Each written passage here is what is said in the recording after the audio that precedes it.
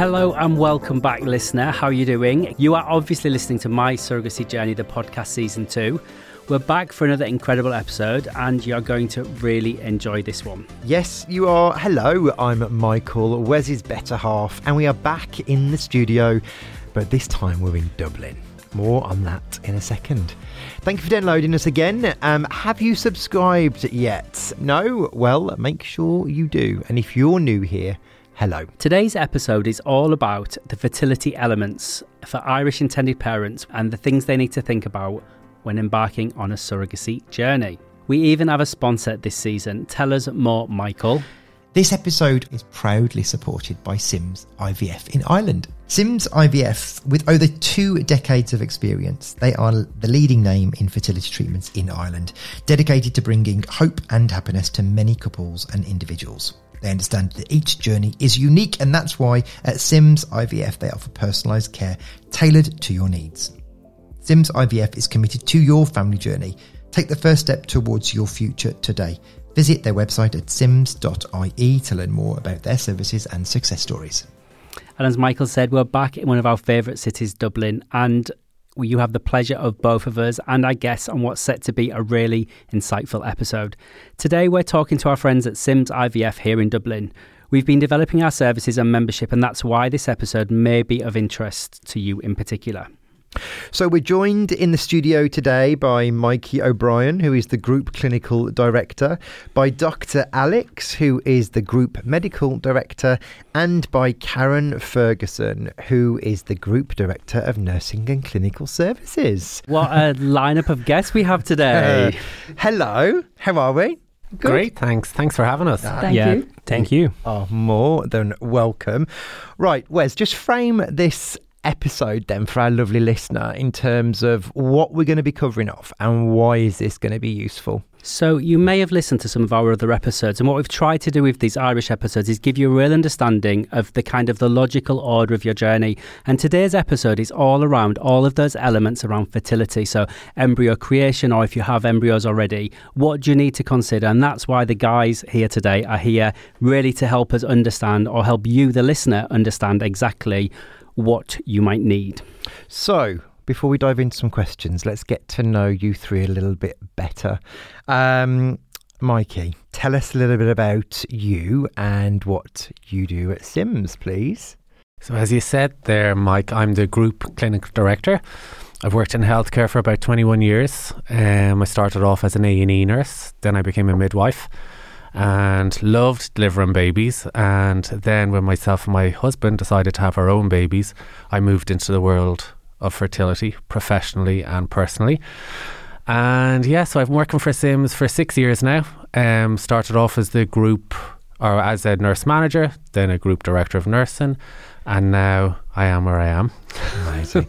And do you find that when you then work in both the professional and the personal element of fertility, that once you're in, you're like locked in, you just feel so invested into that profession? Like when I was a midwife, I used to think there's no better job satisfaction than delivering a baby. Mm-hmm. But now, because I've had my own personal journey and my professional journey is working in fertility, the job satisfaction you get helping couples or individuals have a baby or get on the pathway to having a baby is just as good. Magic. Thank you. Dr. Alex, hello. Hi, how are you doing? I'm really good, thank you. So tell us a little bit about you, please, sir.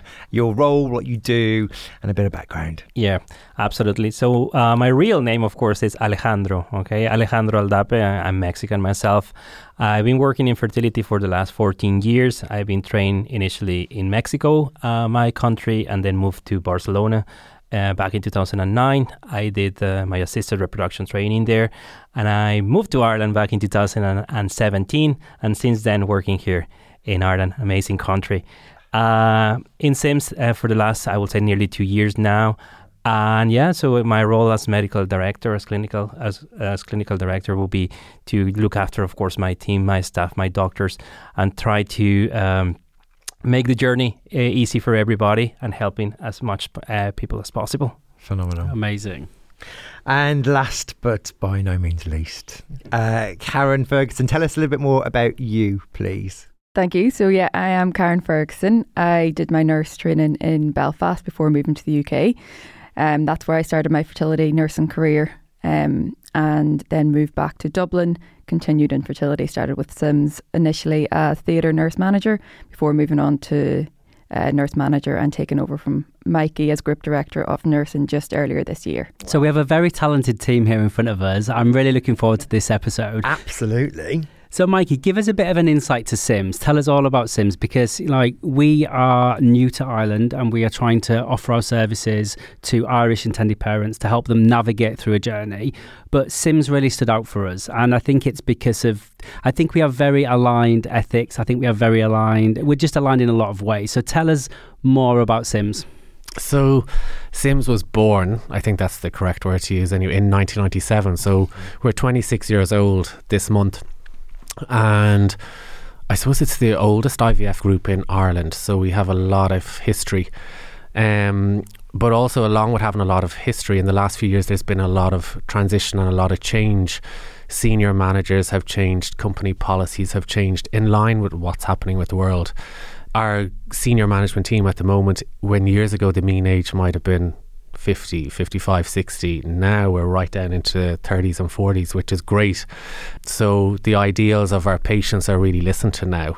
Partnering with people like you is brilliant. Having a CEO or someone at the top of Sims that is gay and married and has 2 kids and understands the fertility journey is really important.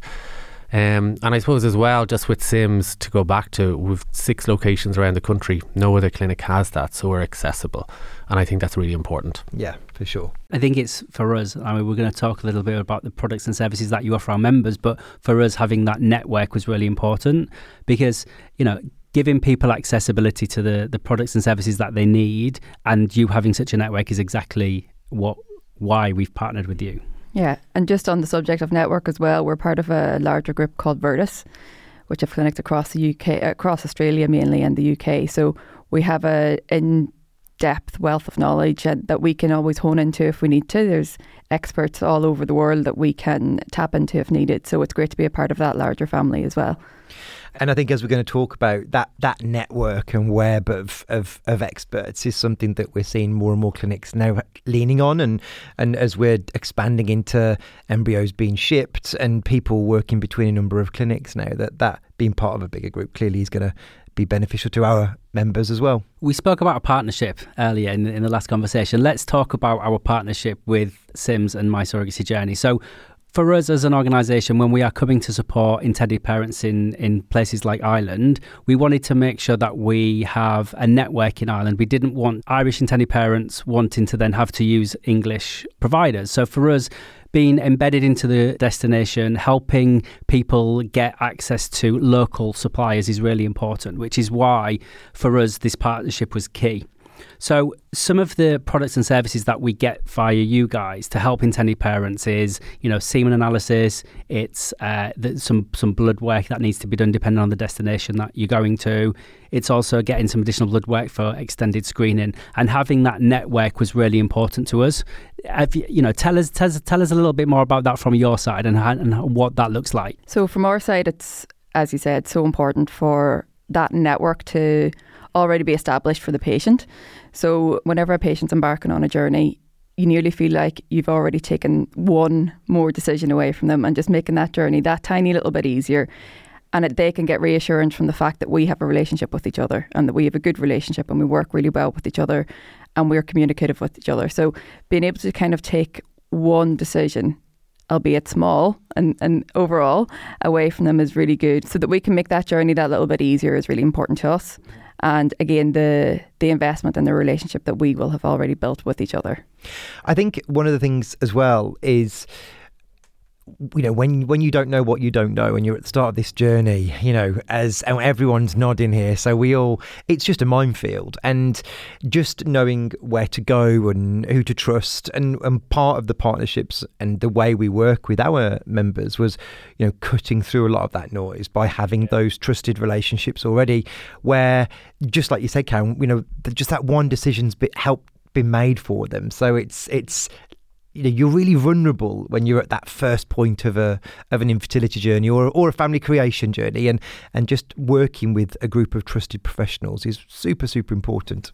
Yeah. When we started supporting intended parents a while ago, particularly in like Northern Ireland, we often heard from them that there were clinics that just wouldn't treat them. They wouldn't even consider doing semen analysis. They weren't interested in like helping them. It was kind of like the doors were just closed. So that's why, again, I think having somewhere that they can go to, which is in close proximity to where they live, because I think a lot of the time when intended parents are at the beginning of their journey, they're really scared, they're really anxious, they know what they want to achieve but they don't know how to get there, and they hear, they use Google, they hear anecdotally how to achieve this. But what we've tried to do with My Surrogacy Journey is create an environment where it's all tailor-made for them. They can just walk through, get access to what they need to do, and then be guided through each particular milestone. And I think the partnership with you guys allows that to happen. They can get access to all of the testing, the screening, the semen analysis at a really convenient time in close proximity to where they live, and they don't have to travel too far. And for us, that's really important to our members.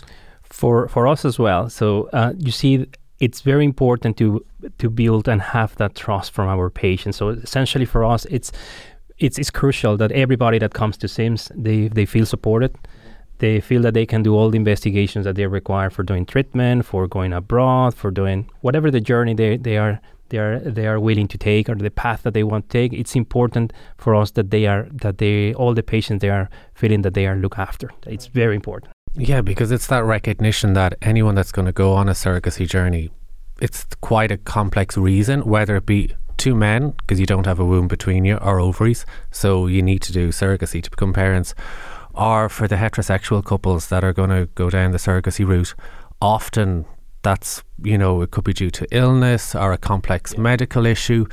So it's about being sensitive to that and being wise to it. And, the surrogacy journey is a complex one, but with our partnership, we can make that, we can soften it, we can be compassionate, we can, have that advanced care, we can, prep our staff to look after these people, gay couples, single females, heterosexual couples, whichever, because the background, people deciding to do surrogacy, it's a big decision. Totally. And it is really complex. And it's really important for us, having been on the receiving end of care, of seeing that spectrum of where there's no judgment here. You are arriving at a clinic, and surrogacy is mentioned, and the team are prepped, everyone's aware, your journey's known, and again, the partnership definitely ensures that our members are just taken care of, and just like you said, that part of that journey's been softened already. It is, and it's so exciting. The other day I was in my office, whether it was last week or the week before,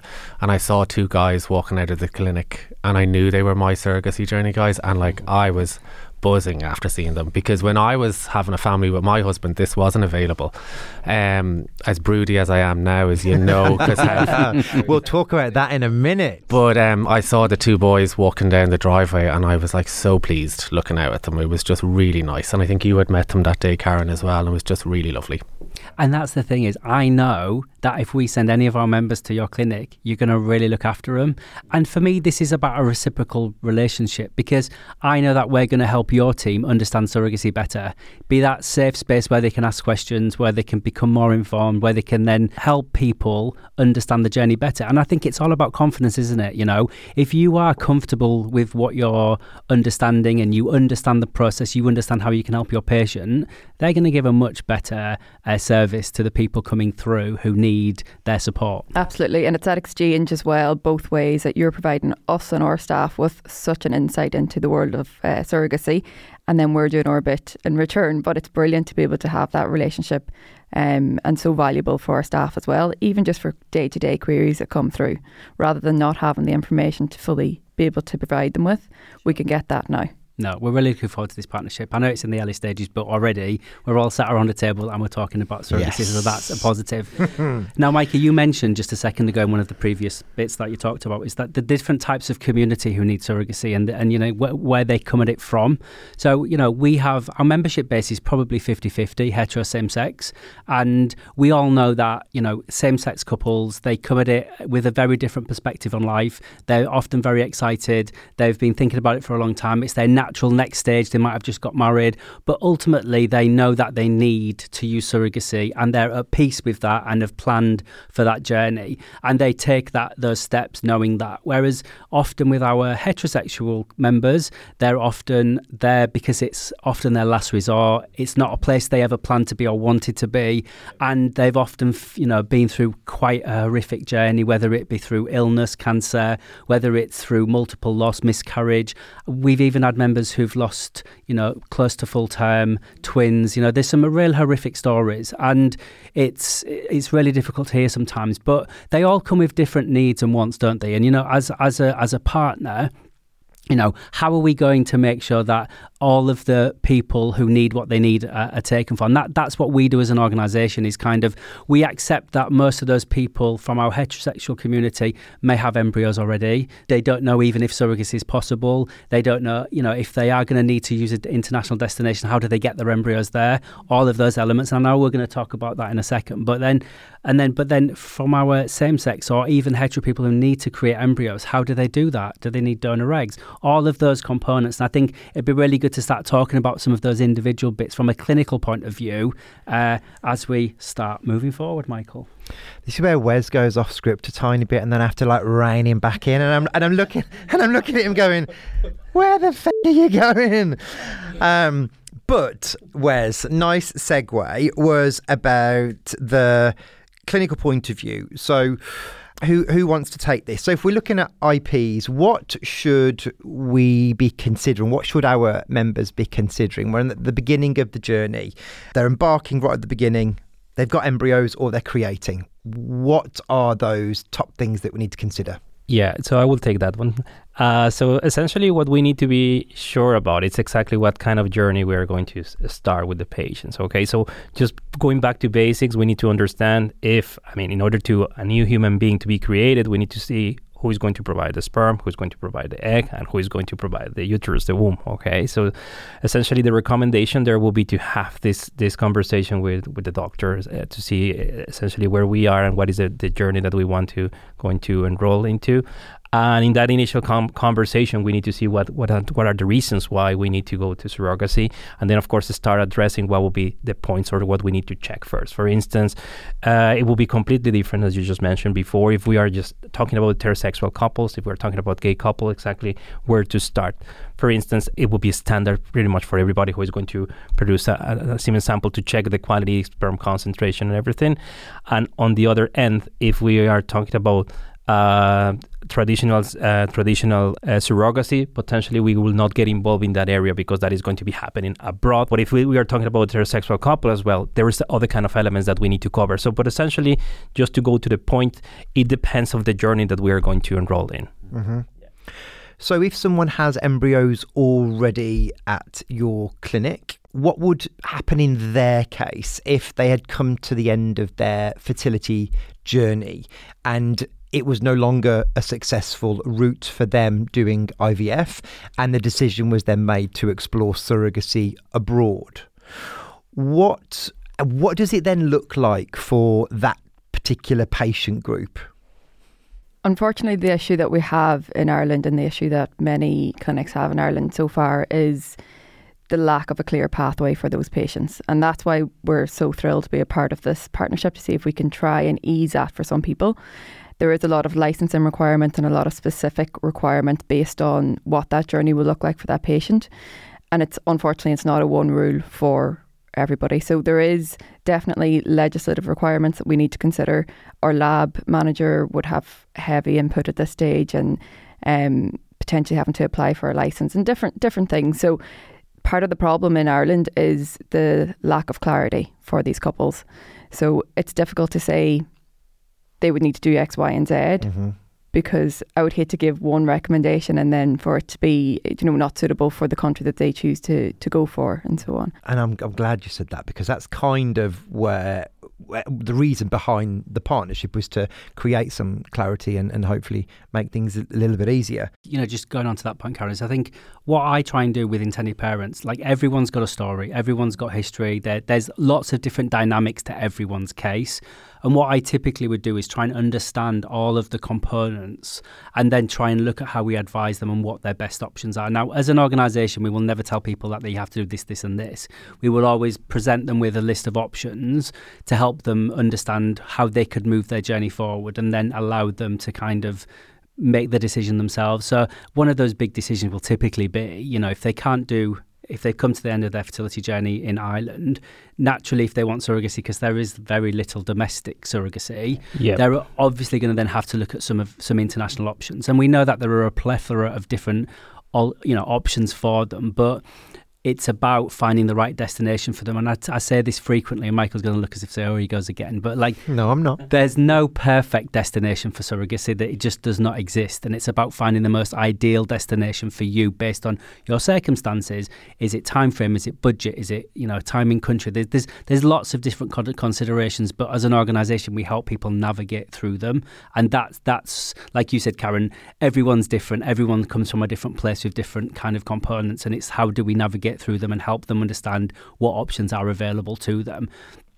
And I think this kind of relationship that we have will help us then be able to help the patient understand whether they can ship them and where they can ship them to, and does any testing need to be done pre-shipping, and all of those components. And I think that's why working with an organisation like us, who have the network to be able to help people and have the kind of infrastructure, whether it be from an embryologist, whether it be from our clinical team, to help them navigate through all those really quite complex scenarios that are going to hopefully lead them to a successful journey that's going to give them the end goal, which they thought they weren't going to need surrogacy for, but they're now on this very different kind of roadmap. That's exactly what we're now trying to do. Their options before were quite sketchy. Where do we go? What do these patients need? But now there will be a way, and we, through the network, through working with people like you and then some of our trusted Irish legal partners and our other networks in the UK and internationally, patients now have a credible, safe option to build their family. But I think what was happening previously is people were just taking risk. Yeah. They were kind of had their blinkers on, and they were just seeing what was in front of them, and they weren't seeing that they were being exploited, or they weren't seeing the risk that was in front of them. They were kind of blindsided by it and just really accepting. And when anyone that wants a baby and can't have one knows what it's like to, that's all encompassing. Once you decide you want a baby and you can't have one, you'll do anything and you'll take those risks, unfortunate as they are, to do it. So that's why partnering with you guys is safe, it's appropriate, it's educational, it's looking after these people, because as I said, when you want a baby and you can't have one, you do stupid things, because you're not thinking straight. And these people are in a vulnerable position. They are, and they will do, as Mikey said, they'll do anything a lot of the time. So it's reassuring for us to be able to have that reference point for them to get safe, and so that they're reassured and that we're reassured, to have that safe point of care for them. Yeah, so on my end, I have to say that actually Mike and Karen, they are absolutely right, because from the medical side of things in SIMS, we are capable to do all the investigations that we require. But it's sometimes the guidance of, if they go to Mexico or they go to UK, they might need extra DNA frag or doing another investigation that sometimes we do not have that information because it's very particular for each country. Having a partner like yourself definitely is going to add a lot of value for us as a clinic. And one of the things you said, Karen, is that we often hear in surrogacy about vulnerable women, as in the surrogates, and how vulnerable they are. But actually, there's a vulnerability for intended parents. We see it all of the time. Yeah. And I think we always have to refocus that, everyone in surrogacy potentially can be vulnerable. And how do we manage everyone's vulnerability? And how do we put scaffolding around people, both surrogates and intended parents, to make sure that no one's being taken advantage of? And that's why working with an organisation like us, we can help you navigate through that. We can help you see the things that you're not naturally seeing. And I don't want to keep going, my surrogacy journey can whatever, but that's the reality. That's what I deal with day in, day out with intended parents. I'm hearing that some IPs are still going to Ukraine, even though it's a war zone. I mean, what logical sense would you need to think, I'll go and do my surrogacy? All of the options, you'll go do your surrogacy journey in a war zone. I think it just goes to show. And it's like Mikey said, when you are and I hate using the word so desperate and focused on building a family, you just sometimes don't see some of the real obvious crazy things, and you look at the number of babies born, still this year in Ukraine to Irish nationals. It's that number's, steady. It is. Yeah. And we need to educate people to let them know that there are other options, and they might not be as close as Ukraine, but they are certainly safer, and the welfare of the child and the surrogate is not going to be giving birth in a war zone. And ultimately, it's that scaffolding, as Wes just mentioned. It's keeping everyone safe, most of all, your patients. So what's the legal stance about embryo creation for surrogacy in Ireland? Is it possible? It's not impossible, but there's no legal stance. When you talk about embryos already created, again, it's down to the clinic. So we would have lots of embryos from oncology patients that they haven't come back yet, but they will come back one day, and maybe they'll have to do surrogacy. And it depends on whether they go to San Diego, Canada, but the regulations are all different. The screening bloods at the time of the embryos. Now, there's no legislation at all for, say, heterosexual couples at all. There's not, isn't there? No, we're waiting for it to come true. This is going to be the year that the law is set. Yeah, it's definitely a year of change for fertility in Ireland this year in general. And the hope is that more legislation for IPs will come out by the end of summer. But again, look, we've seen loads of delays so far with the legislation in Ireland in relation to fertility funding. So we just don't know. I just checked that this morning just to be 100% sure, and they are absolutely right. So there's still no legislation, and that's a topic that is actually not touched yet. So we don't know. Mm-hmm. So in theory, heterosexual couples could create embryos for the use of surrogacy in Ireland, and same-sex couples could, in theory, but it depends where their donor's from. It's about donor availability, right? Which is often one of the bigger challenges with same-sex couples creating embryos. It's about donor availability and where that donor is. So we're seeing country options for just people generally just get fewer and fewer. We've seen, obviously, Ukraine become more of a challenge, and we've seen this year that Georgia is soon to be shutting the doors early next year to non-nationals. What do you see, or what change are you seeing in Ireland with people exploring international surrogacy? Mike, I'll go to you first. Changes, Ukraine is the biggest change, I think. I know there's still a steady line of patients going out there, but that was probably the most popular. But then we hear about India as well. We've heard for same-sex couples, I think Canada seems to be. I've heard Brazil, although I haven't met any people that have gone out there, and then San Diego in the United States as well. I hadn't heard about Mexico or Mexico City until you guys came along. So, that's good. And I think what it comes down to as well, the cost varies between all these places. Really does. So I don't think, as I said, we'll get back to the desperation of being a parent. A lot of the time they might have used a lot of their money trying to have a baby already. Yeah. Like I've seen couples go from IUI to IVF to ICSI to egg donation.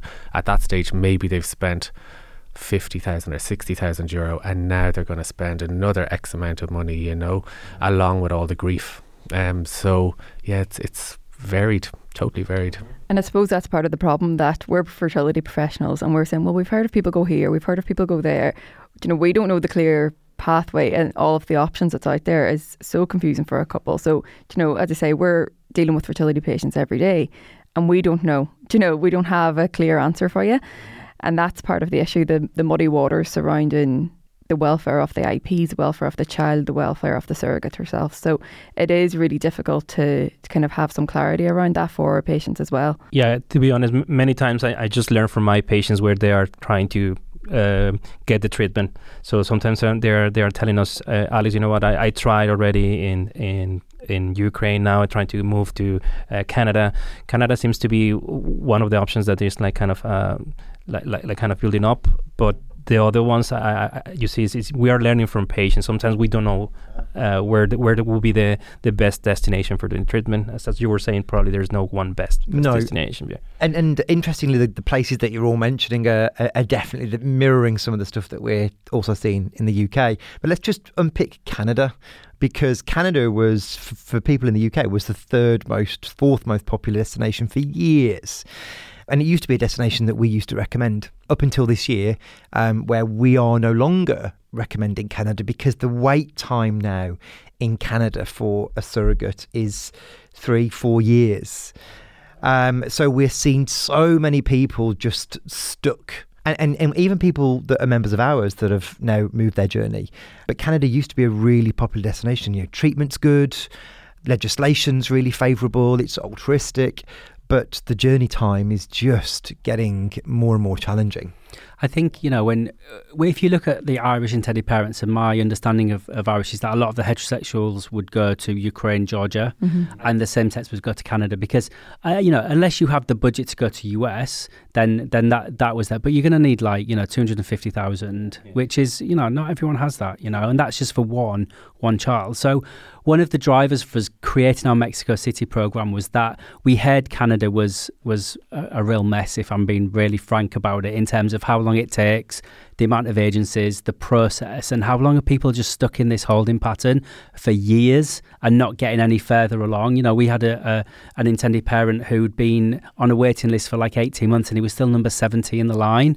And it's like, is this ever going to happen? So we originally looked at the Mexico City program because of our UK program, because the wait's just quite long there as well, 2 years. But there were people who didn't have the patience to wait in the UK but didn't have a US budget, and then they didn't have the time to wait for Canada as well. So there was always this middle ground, and for us Mexico City was a great location because the wait time for surrogates is low. It's about 3 months, which is amazing. It's probably one of the lowest in the world in terms of wait time. Now, is it always going to be 3 months? Probably not. As more and more people start thinking that's a viable destination, those wait times are going to just get a little bit higher. But, you know, particularly for Irish intended parents, the exit process for Mexico City, you'd be there 2 weeks pre-birth, maybe 4 weeks post-birth, and then you're out. You know, it's a really robust and quick exit process. But for us, Mexico City was that if you're HIV positive, you can use that destination. If you need double donation, I know you can't do double donation here for returns, but generally it's friendly to a lot of different situations.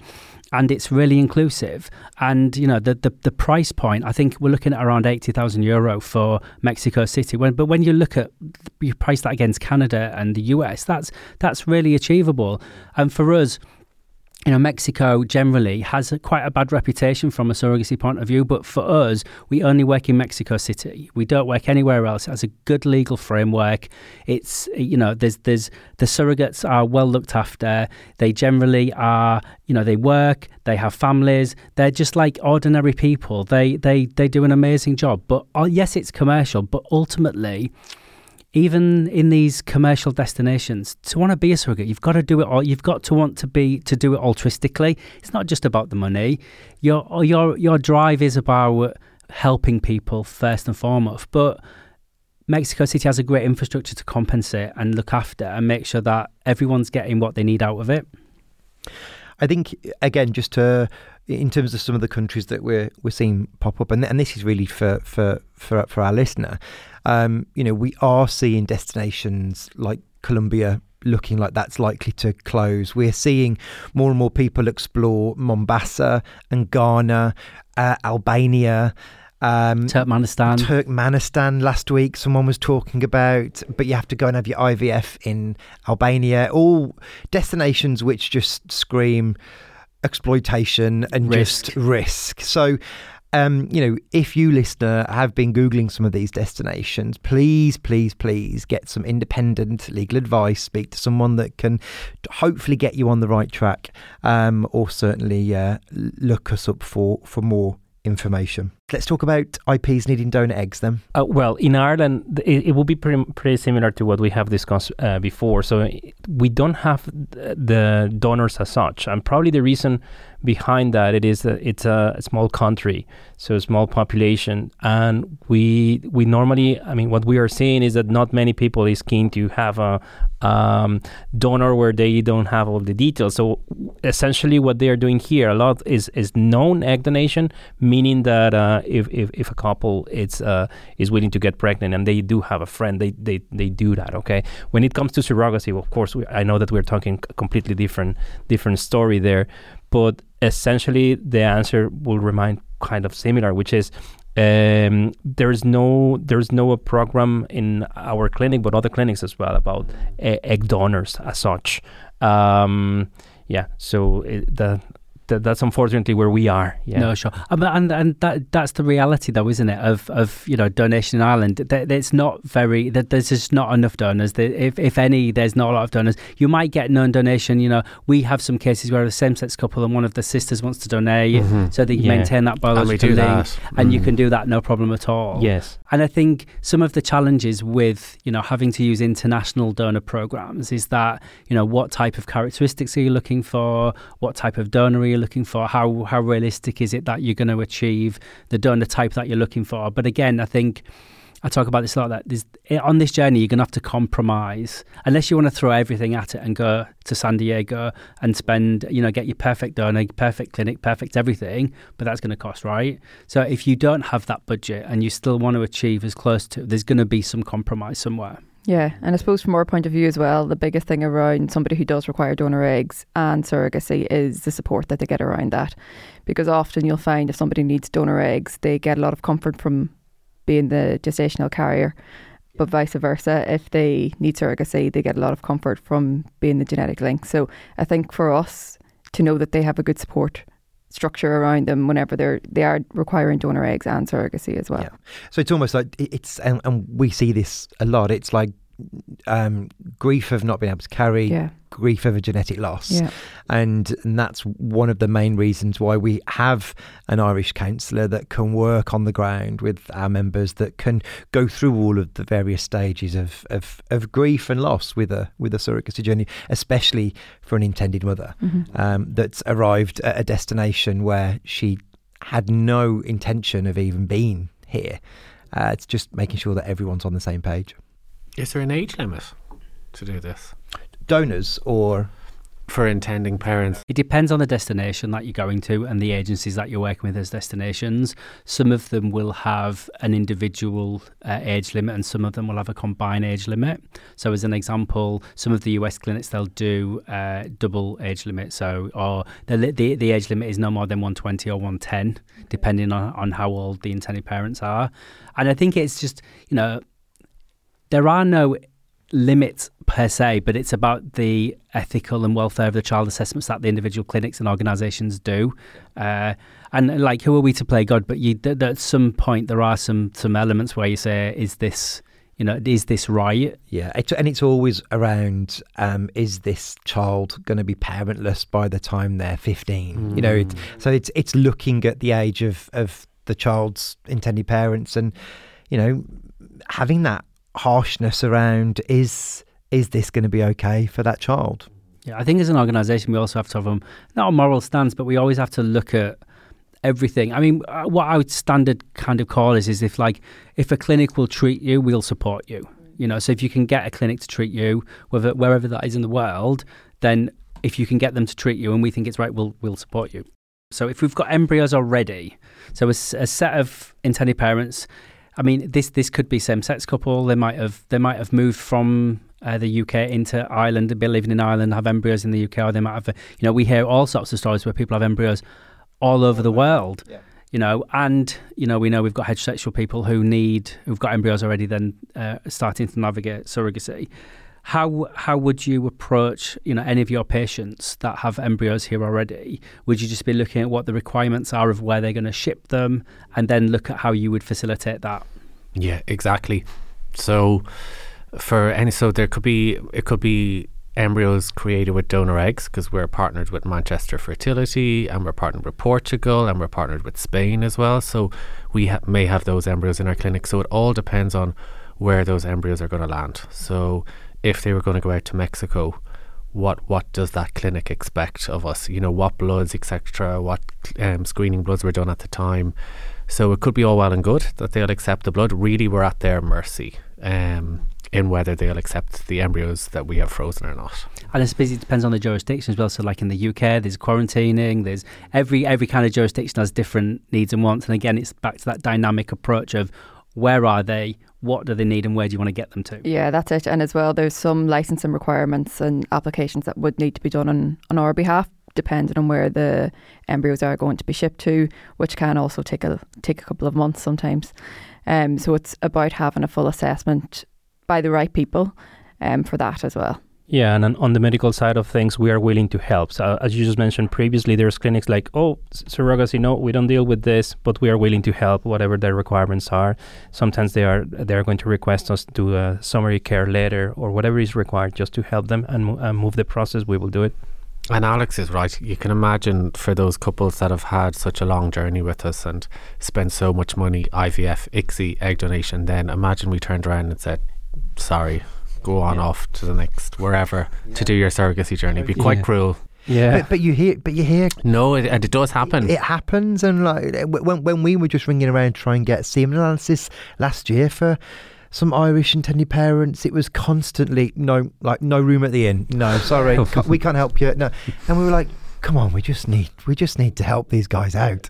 But we were faced with so much resistance, and if that was your journey, and almost being told, no, it's not, not moving along. It must be tough. Alex, let's talk about shipping. Because like some people, they have this question like, well, how do my embryos get from A to B and are they safe? What's the process? How do we ship them? Just tell us about, what generally the process is for shipping gametes.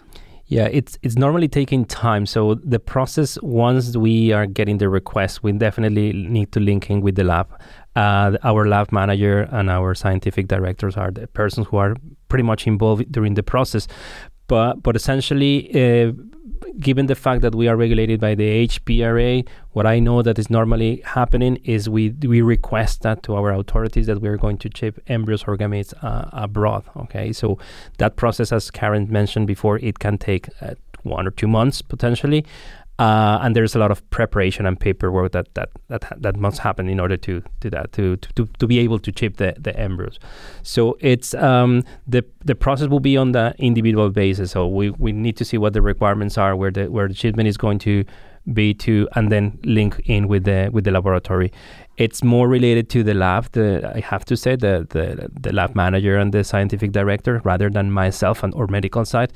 But on my end, what we do is we cover all what is recommended in terms of screening process or letters or whatever. But yeah, it takes, I would say, 1 or 2 months, and it's kind of an exceptional process which we need to request to the HPRA. And generally, the risks associated with moving gametes, I mean, generally it's pretty safe, isn't it, in terms of gametes are moved around the world all of the time. I sometimes hear from IPs like, is it safe? What's going to happen to them? Yeah, they're always really afraid of what's going to happen, aren't they? Yeah. And I get it, because some people, these might be the only embryos they have left, and they can't make any more. So there's such precious cargo. Yeah, no, we do have those paths pretty much in place. We are bringing gametes and embryos from Portugal, from Manchester, as Mikey just mentioned before, and that is in place. And thankfully we haven't had any kind of issues, and they seem to be very, very safe and very easily. Yeah.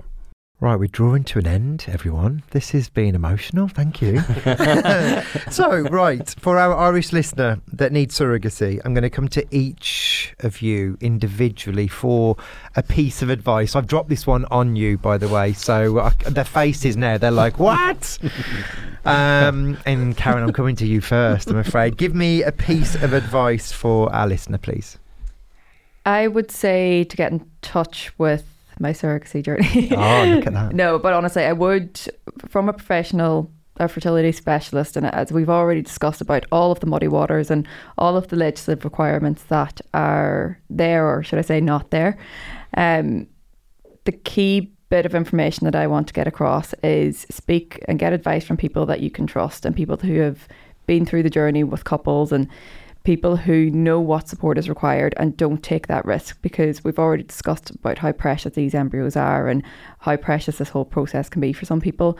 Don't take the risk. And I know that the desperation can kind of take over sometimes, but get early advice, get legal advice, and get the support that's required to make the journey that bit easier. That's great regulation. How do you follow that, Mikey? Well, that's it. I'm going to like Karen's like the hall monitor. Yeah. Don't take any risk. Don't take any risk. Get all the advice you can. I would say, following that, I'm like, don't be afraid to have fun either and get excited about it, because it is a magical journey. And It is the journey to parenthood, and it is what you've always wanted.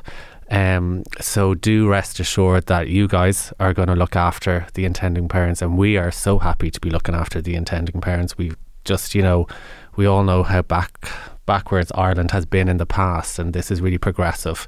So you're in good hands. So yeah, don't be afraid to be excited either. And I think often when you've been on such a tough journey, it's about knowing that it's possible, that it can happen. So I think sometimes people have been in such a negative space where they think it's never going to happen. Surrogacy, Michael and I are proof of that. We have 2 children through surrogacy, and we deal with a lot of people who've had children through surrogacy. It's absolutely possible. Mike, you made my answer sound so serious, but I agree. I second that. Obviously, have fun and get excited about it as well. Yeah, it's fine. I can be the harsh one. Yeah. Alex. Yeah, so I will agree with Mikey and Karen. I think they have covered pretty much everything, but it's important to speak up and then come to clinics and come to the professionals and come also with the people that is willing to help. I will say there's clinics that they definitely want. We are here for helping. We are here for everybody, and absolutely we're going to look after them. And of course, trying to advise the best possible route of action for them. And of course, going with yourselves as well, because absolutely they're going to get a good advice. Cracking. I just want to ask one more thing. Mikey said he was broody. I know, yeah. Oh, yeah. Yeah. I'm bringing it into my own home casually, Since May, yeah. We only actually talked about it a couple of weeks ago, but yeah, see, it's so possible with you guys. And when we were having our kids years ago, it wasn't possible, or it nearly seemed impossible. So yeah, even listening to you talk earlier on, like, how could you not want to do it? And there we go. Good question, Mikey. I think as well, it's a very exciting time in Ireland with hopefully the new legislation coming soon. Hopefully the conversation is starting a little bit more, and it as Mikey said, it all just seems so much more possible than what it had even a year or 2 ago. So that's all very positive, and that's all very encouraging for us and for intended parents. Right. I think that's it, Wes. I think that is it. But there's a lot going on. Ireland is definitely one to watch in the next year of what's going on with surrogacy. I think it's, hopefully it's going to change beyond all recognition and be a lot more positive than it is. So we're definitely watching on the sidelines, waiting to see what comes out.